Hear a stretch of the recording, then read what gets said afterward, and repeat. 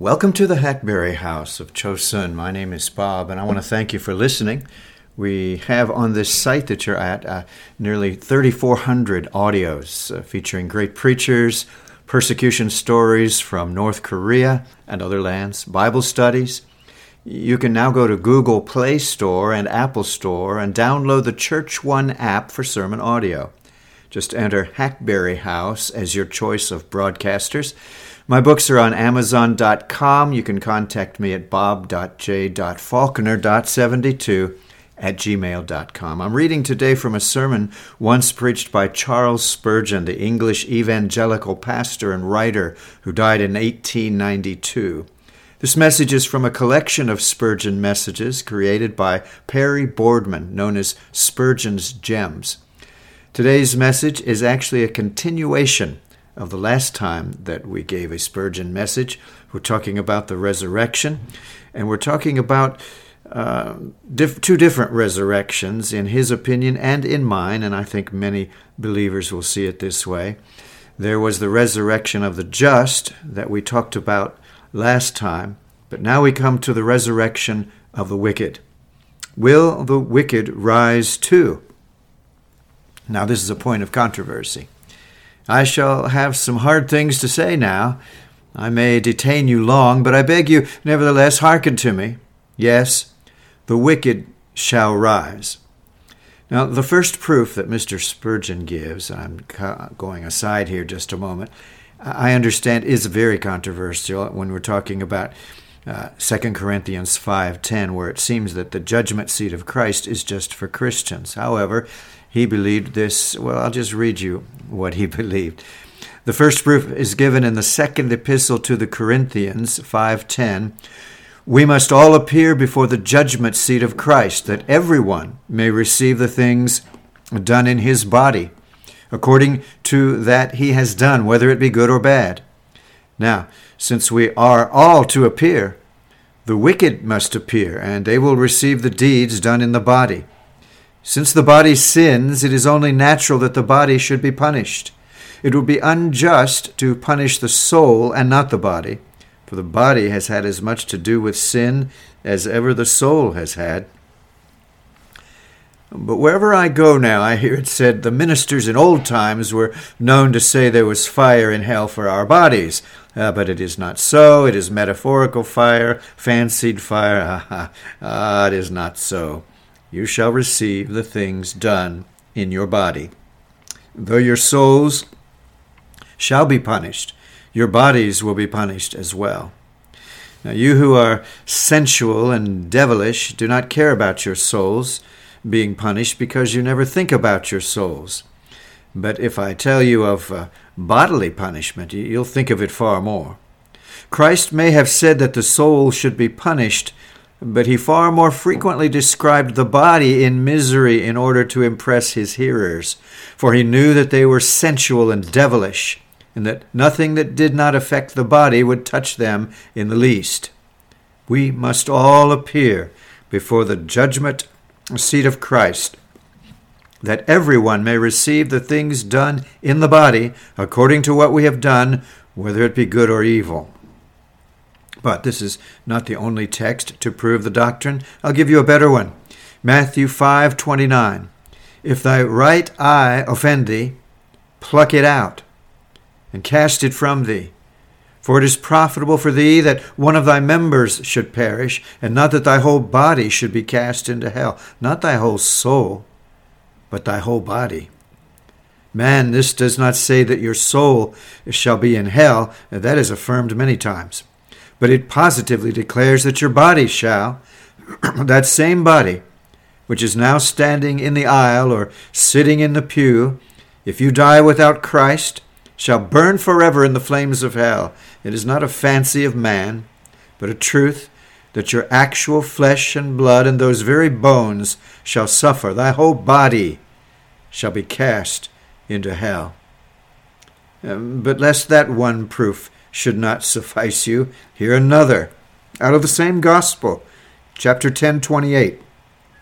Fear not them which kill the body, but are not able to kill the soul, but rather fear him which is able to destroy both soul and body in hell. Hell will be the place for bodies as well as for souls. As I have remarked, wherever Christ speaks of hell and of the lost state of the wicked, he always speaks of their bodies. You scarcely find him saying anything about their souls. He says, where their worm dieth not, which is a figure of physical suffering. The worm torturing forever the inmost heart like a cancer within the very soul. He speaks of the fire that shall never be quenched. Now, do not begin telling me that this is a metaphorical fire. Who cares about that? If a man were to threaten to give me a metaphorical blow on the head, I should care very little about it. He would be welcome to give me as many as he pleased. And what say the wicked? We do not care about metaphorical fires. Ah, but they are real, sir. Yes, as real as yourself. There is a real fire in hell, as truly as you have now a real body. A fire exactly like that which we have on earth in everything except this, that it will not consume, though it will torture you. You have seen the asbestos lying in the fire red hot, but when you take it out, it is unconsumed. So your body will be prepared by God in such a way that it will burn forever without being consumed. It will lie not as you consider in metaphorical fire, but in actual flame. Did our Savior mean fictions when he said he would cast body and soul into hell? What should there be a pit for if there were no bodies? Why fire? Why chains if there were to be no bodies? Can fire touch the soul? Can pits shut in spirits? Can chains fetter souls? No, pits and fire and chains are for bodies, and bodies shall be there. Oh, you will sleep in the dust a little while. When you die, your soul will be tormented alone. That will be a hell for it. But in the day of judgment, your body will join your soul, and then you will have twin hells. Body and soul shall be together, each brimful of pain, your soul sweating in its inmost pore drops of blood, and your body from head to foot suffused with agony. Conscience, judgment, memory, all tortured, but more. Your head tormented with racking pains, your eyes starting from their sockets with sights of blood and woe, your ears tormented with, as the poet says, sullen moans and hollow groans and shrieks of tortured ghosts. Your heart beating high with fever, your pulse rattling at an enormous rate in agony, your limbs cracking like the martyrs in the fire and yet unburnt. Yourself put in a vessel of hot oil, pained yet coming out undestroyed. All your veins becoming a road for the hot feet of pain to travel on. Every nerve a string on which the devil shall ever play his diabolical tune of hell's unutterable lament. Your soul forever and ever aching, and your body palpitating in unison with your soul. Fictions, sir? Again, I say, they are no fictions, and as God lives, but solid, stern truth. If God be true, and this Bible be true, what I have said is the truth, and you will find it one day to be so. But now I must have a little reasoning with the ungodly on one or two points. First, I will reason with such of you as are very proud of your comely bodies, and array yourselves in goodly ornaments, and make yourselves glorious in your apparel. There are some of you who have no time for prayer, but you have enough time for preparation of yourself. You have no time for the prayer meeting, but you have time enough to be brushing your hair to all eternity. You have no time to bend your knee, but plenty of time to make yourselves look smart and grand. Ah, fine lady, you who take care of your goodly fashioned face, remember what was said by one of old when he held up the skull. Quote, tell her, though she paint herself an inch thick, to this complexion she must come at last. And something more than that. That fair face shall be scarred with the claws of fiends, and that fine body shall be only the medium for torment. Ah, dress yourself, proud gentlemen, for the worm. Anoint yourself for the crawling creatures of the grave, and worse, come to hell with powdered hair, a gentleman in hell. Come you down to the pit in goodly apparel. My lord, come there to find yourself no higher than others, except it be higher in torture and plunged deeper in flames. Aye, it ill becomes us to waste so much time upon the trifling things here, when there is so much to be done, and so little time for doing it in the saving of men's souls. O God, our God, deliver men from feasting and pampering their bodies when they are only fattening them for the slaughter and feeding them to be devoured in the flame. Again, hear me when I say to you who are gratifying your lusts, do you know that those bodies, the lusts of which you gratify here, will be in hell, and that you will have the same lusts in hell that you have here? The debauchee hastes to indulge his body in what he desires. Can he do that in hell? Can he find a place there where he shall gratify his lust and find indulgence for his foul desire? The drunkard here can pour down his throat the intoxicating and deadly draught, but where will be found the liquor to drink in hell, when his drunkenness will be as hot upon him as it is here? Aye, where will he find so much as a drop of water to cool his parched tongue? The man who loves gluttony here will be a glutton there. But where will be the food to satisfy him, when he may hold his finger up and see the loaves go away from him, and the fruits refuse his grasp? Oh, to have your passions, and yet not to satisfy them. To shut a drunkard up in his cell and give him nothing to drink. Or he would dash himself against the wall to get the liquor, but there is none for him. What will you do in hell, O drunkard, with that thirst in your throat and having nothing but flames to swallow, which increase your woe? And what will you do, O rake, when still you would still be seducing others, but there are none with whom you can sin? Do I speak plainly? Did not Christ do so? If men will sin, they shall find men who are not ashamed to reprove them. Ah, to have a body in hell with all of its lusts, but not the power to satisfy them. How horrible that hell will be. But hear me yet again. Oh, poor sinner, if I saw you going into the inquisitor's den to be tormented, would I not beg of you to stop ere you should put your foot upon the threshold? And now I am talking to you of things that are real. If I were standing on a stage this morning and were acting these things as fancies, I would make you weep. I would make the godly weep to think that so many should be damned, and I would make the ungodly weep to think that they should be damned. But when I speak of realities, they do not move you half as much as fictions would, and you sit just as you did ere the service had commenced. But hear me, while I am again affirming God's truth. I tell you, sinner, that those eyes that now look on lust shall look on miseries that shall vex and torment you. Those ears which now you lend to hear the song of blasphemy shall hear moans and groans and horrid sounds such as only the damned know. That very throat down which you pour drink shall be filled with fire. Those very lips and arms of yours will be tortured all at once. Why, if you have a headache, you will run to your physician, but what will you do when your head and heart and hands and feet ache all at once? If you have but a pain in your reins, you will search out medicines to heal you, but what will you do when gout and rheum and vertigo and all else that is vile attack your body at once?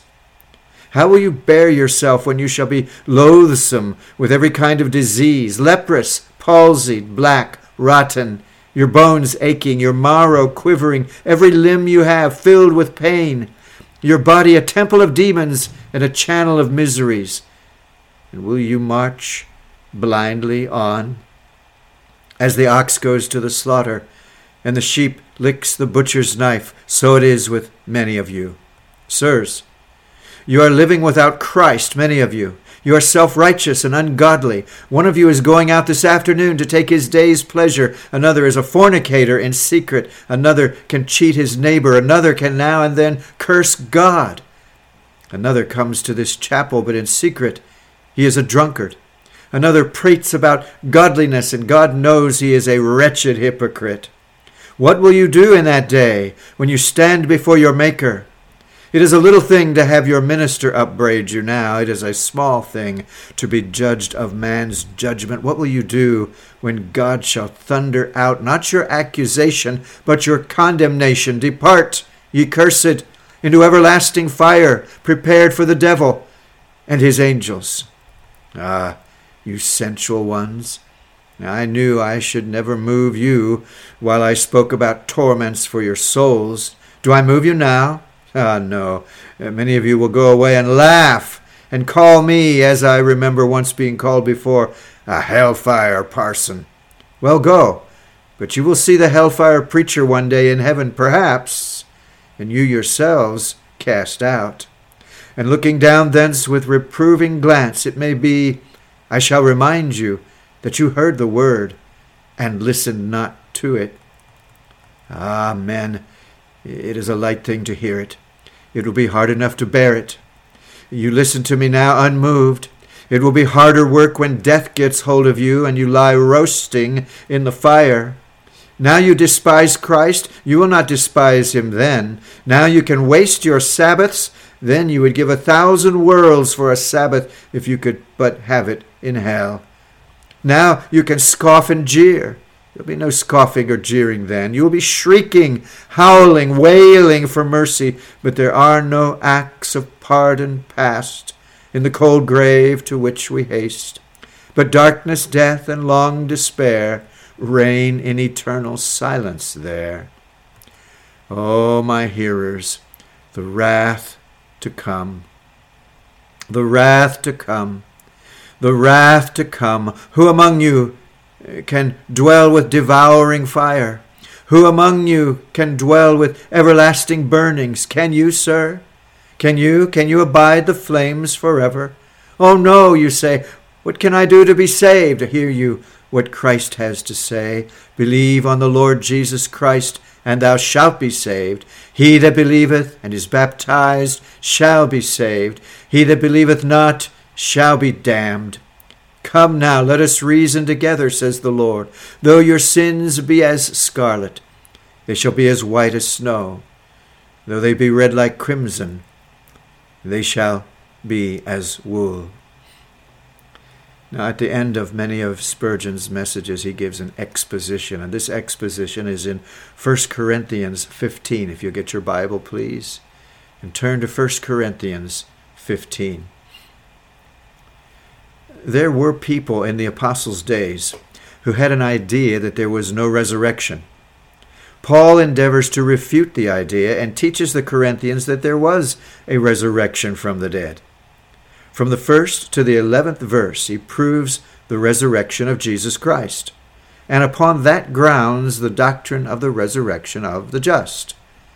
Moreover, brethren, he says, I declare unto you the gospel which I preached unto you, which also you received, and wherein you stand, by which also you are saved, if you keep in memory what I preached unto you, unless you have believed in vain.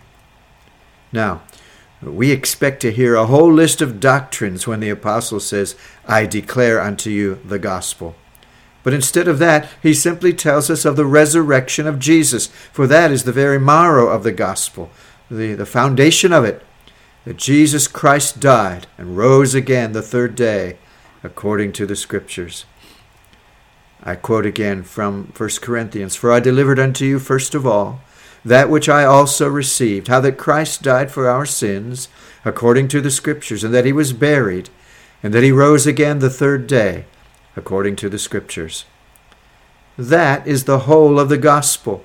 He who perfectly understands that understands the first principles. He has commenced aright.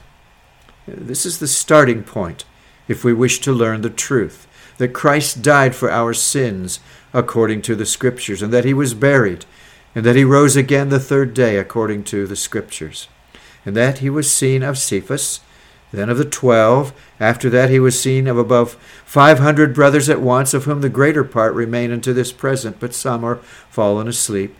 And after that he was seen of James, then of all the apostles, and last of all he was seen of me also, as of one born out of due time. The resurrection of Jesus Christ from the dead is one of the best attested facts on record. And there were so many witnesses to behold it, that if we do in the least degree receive the credibility of men's testimonies, we cannot and we dare not doubt that Jesus rose from the dead. It is all very easy for infidels to say that these persons were deceived, but it is equally foolish, for these persons could not every one of them have been so positively deceived as to say that they had seen this man, whom they knew to have been dead, afterwards alive. They could not all surely have agreed together to help on this imposture. If they did, it is the most marvelous thing we have on record, that not one of them ever broke faith with the others, but that the whole mass of them remained firm. We believe it to be quite impossible that so many rogues could have agreed forever. They were men who had nothing to gain by it. They subjected themselves to persecution by affirming the very fact. They were ready to die for it, and they did die for it. 500 or 1,000 persons who had seen him at different times declared that they did see him, and that he rose from the dead, the fact of his death having been attested of beforehand. How then dare any man say that the Christian religion is not true when we know for a certainty that Christ died and rose again from the dead? And knowing that, who shall deny the divinity of the Savior? Who shall say that he is not mighty to save?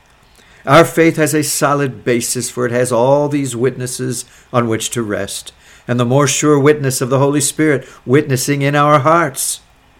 And last of all, says the apostle, he was seen of me also, as of one born out of due time. For I am the least of the apostles. We should not have thought Paul proud if he had said, I am the greatest of the apostles, for he occupies the largest portion of the sacred scriptures with his writings, and he preached more abundantly than they all. There was not one who could exceed Paul, or even come near him in his arduous labors. Yet he says, for I am the least of the apostles, that am not meet to be called an apostle, because I persecuted the church of God. When he looked upon the mercies that God gave to him, he always recollected how little he deserved. And when he found himself preaching, with what pathos did he preach to the ungodly, for he could always close up, but I obtained mercy, that in me first Christ might show forth all long-suffering as a pattern to them that believe. Have I a persecutor here? Let him know that his sin is a most damnable sin that will sink him lower into hell than any other. But even for him there is mercy and abundant pardon. For Paul says he obtained mercy even though he persecuted the church of God. But by the grace of God I am what I am. And his grace, which was bestowed upon me, was not in vain, but I labored more abundantly than they all. Yet not I, but the grace of God which was with me.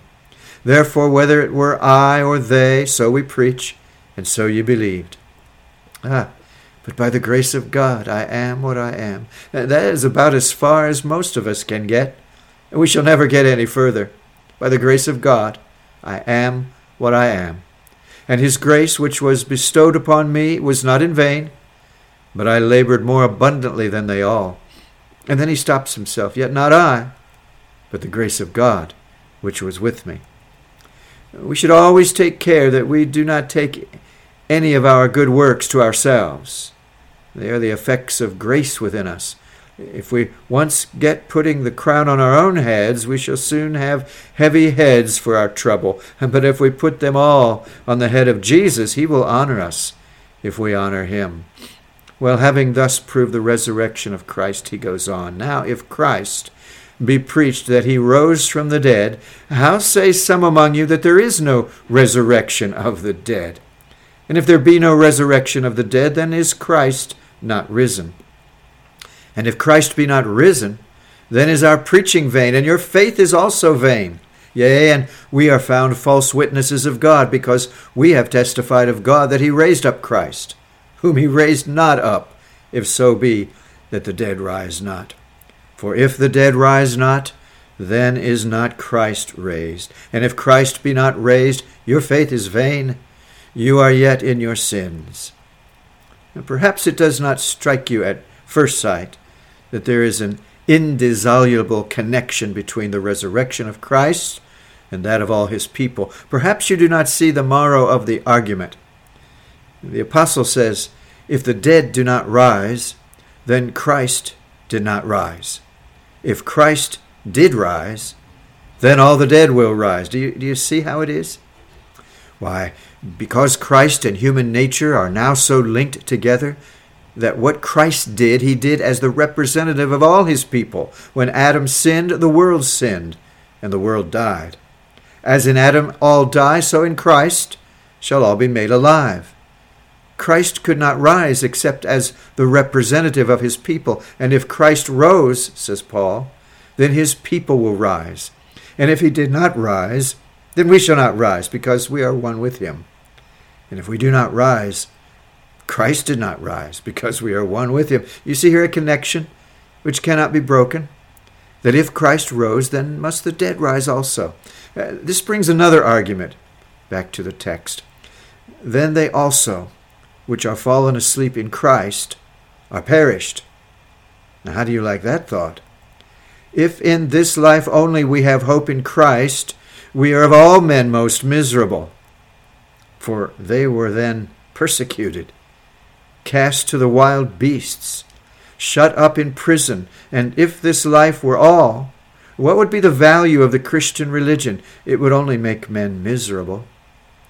But now is Christ risen from the dead, and become the firstfruits of them that slept. For since by man came death, by man came also the resurrection of the dead. For as in Adam all die, even so in Christ shall all be made alive.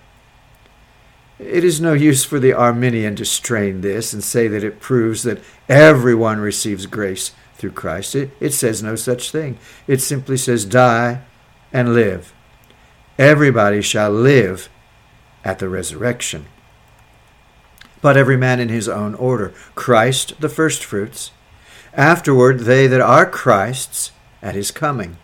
Then comes the end, when he shall have delivered up the kingdom to God, even the Father, when he shall have put down all rule and all authority and power. For he must reign till he has put all enemies under his feet. The last enemy that shall be destroyed is death. And here the great proof flashes out. If death is to be destroyed, then there must be a resurrection, for death cannot be destroyed until the very bones of the saints are delivered from the strongholds of the enemy. For he hath put all things under his feet, but when he saith, all things are put under him, it is manifest that he is accepted, which did put all things under him.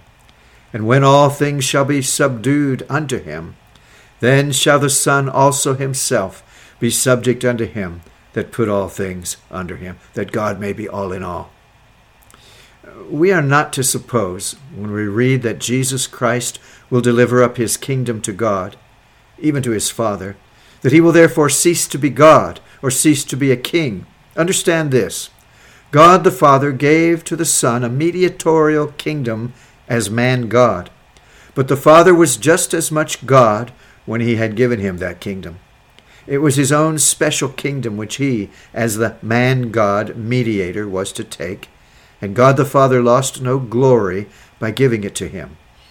When Christ shall have worked out all his mediatorial purposes, when he shall have finished the salvation of all his elect, he will lay the crown of his mediatorial kingdom at the feet of God, and as the man-mediator, he too will be subject unto the great Jehovah, the Three One.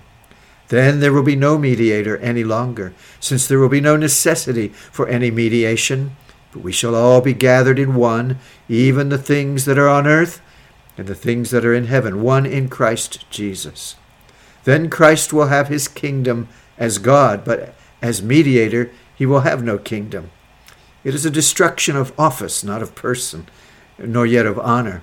It is a laying aside of his official capacity, not in any degree a diminution of his glory and honor. Else what shall they do which are baptized for the dead, if the dead rise not at all? Why are they then baptized for the dead? Well, now this text has had 30 or 40 explanations. Doddridge and a great many more think it refers to the practice that when a martyr died, for another person to come forward and fill the offices which he held, and so to be baptized for the dead. But the meaning I like best is, what shall they do who are baptized with the certainty that they are not baptized to live a long while, but that immediately after baptism they will be dragged away to die, baptized in the very teeth of death? For as soon as anyone was baptized, the Romans would be looking after him, to drag him away to death. Thus they were, many of them, baptized as if they were being washed for their burial and dedicating themselves to the grave. They came forward and said, O Lord, I give myself unto your service, not to serve you here below, for that the enemy will not let me do, but since I must die, I will be baptized and brave it all. I will be baptized even for death itself. Well, what shall these do who are baptized in the certain prospect of death, if the dead rise not? Why are they then baptized for the dead? And he goes on, why stand we in jeopardy every hour? I protest by your rejoicing which I have in Christ Jesus, our Lord, I die daily. If after the manner of men I have fought with beasts at Ephesus, what advantageth it me if the dead rise not? Let us eat and drink. Tomorrow we die. It does not say that Paul did fight with beasts at Ephesus, but a great many others did. It was a common practice to put Christians to the lions, giving them a short sword and bidding them fight for their lives. And sometimes, strengthened by God, they fought manfully and they would come off alive. But if, says Paul, I have fought with beasts at Ephesus, what advantage is it to me if the dead rise not? I might as well give up my religion. Then I could lie down and be at peace. Let us eat and drink. Tomorrow we die. Oh, wicked Paul, to quote from a heathen poet. How disgraceful. If I were to repeat a verse, and it looked as if Shakespeare or any profane author ever wrote such a thing, how criminal, you say. But I like good things, wherever I find them. I have often quoted from the devil, and I dare say I shall often quote from his people. Paul quoted this from Menander, and another heathen poet, who wrote far worse things than have been written by modern poets. But if any of us, who may have stored our minds with the contents of books we wish we had never read, and if there be some choice gems in them which may be used for the service of God, by his help we will so use them. Be not deceived. Evil communications corrupt good manners. Awake to righteousness and sin not. For some have not the knowledge of God. I speak this to your shame. Well, you can read what follows at home. It is so beautiful. Like one great rolling poem with more music in it than Milton's Paradise Lost. We conclude by reading the last few verses. Behold, I show you a mystery. We shall not all sleep, but we shall all be changed in a moment, in the twinkling of an eye, at the last trump. For the trumpet shall sound, and the dead shall be raised incorruptible, and we shall be changed. Christ is coming, and he will find some alive on the earth, and those who are alive will not die. Paul was so full of the second coming that he says, we shall not all sleep. He did not know but what Christ might come while he was writing the letter, and we are so earnestly looking for Christ that we too are constrained to say, we shall not all sleep, but we shall all be changed in a moment, in the twinkling of an eye, at the last trump. For the trumpet shall sound, and the dead shall be raised incorruptible, and we shall be changed. For this corruptible must put on incorruption, and this mortal must put on immortality. Then shall be brought to pass the saying that is written, Death is swallowed up in victory. O death, where is thy sting? O grave, where is thy victory? The sting of death is sin, and the strength of sin is the law. But thanks be to God, which giveth us the victory through our Lord Jesus Christ. What a shame it is when we sometimes attend a funeral and hear that magnificent portion of Scripture read over by a chaplain without heart or soul or life. The quicker he can get through the service, the better. Oh, that such noble words should be so awfully spoiled by men who know nothing about them. And the chapter ends, Therefore, my beloved brethren, be steadfast, unmovable, always abounding in the work of the Lord, forasmuch as you know that your labor is not in vain in the Lord. Amen. Amen. Thank you so much again for being here. You could access this series of messages by Charles Spurgeon by going to SpurgeonGems.com, SpurgeonGems.com. And there you will find all these written messages, nothing audio, but all written, hundreds and hundreds of Spurgeon messages. I hope that you'll check that out. This is the Hackberry House of Chosun, and Lord willing, we will talk again real soon. Bye-bye.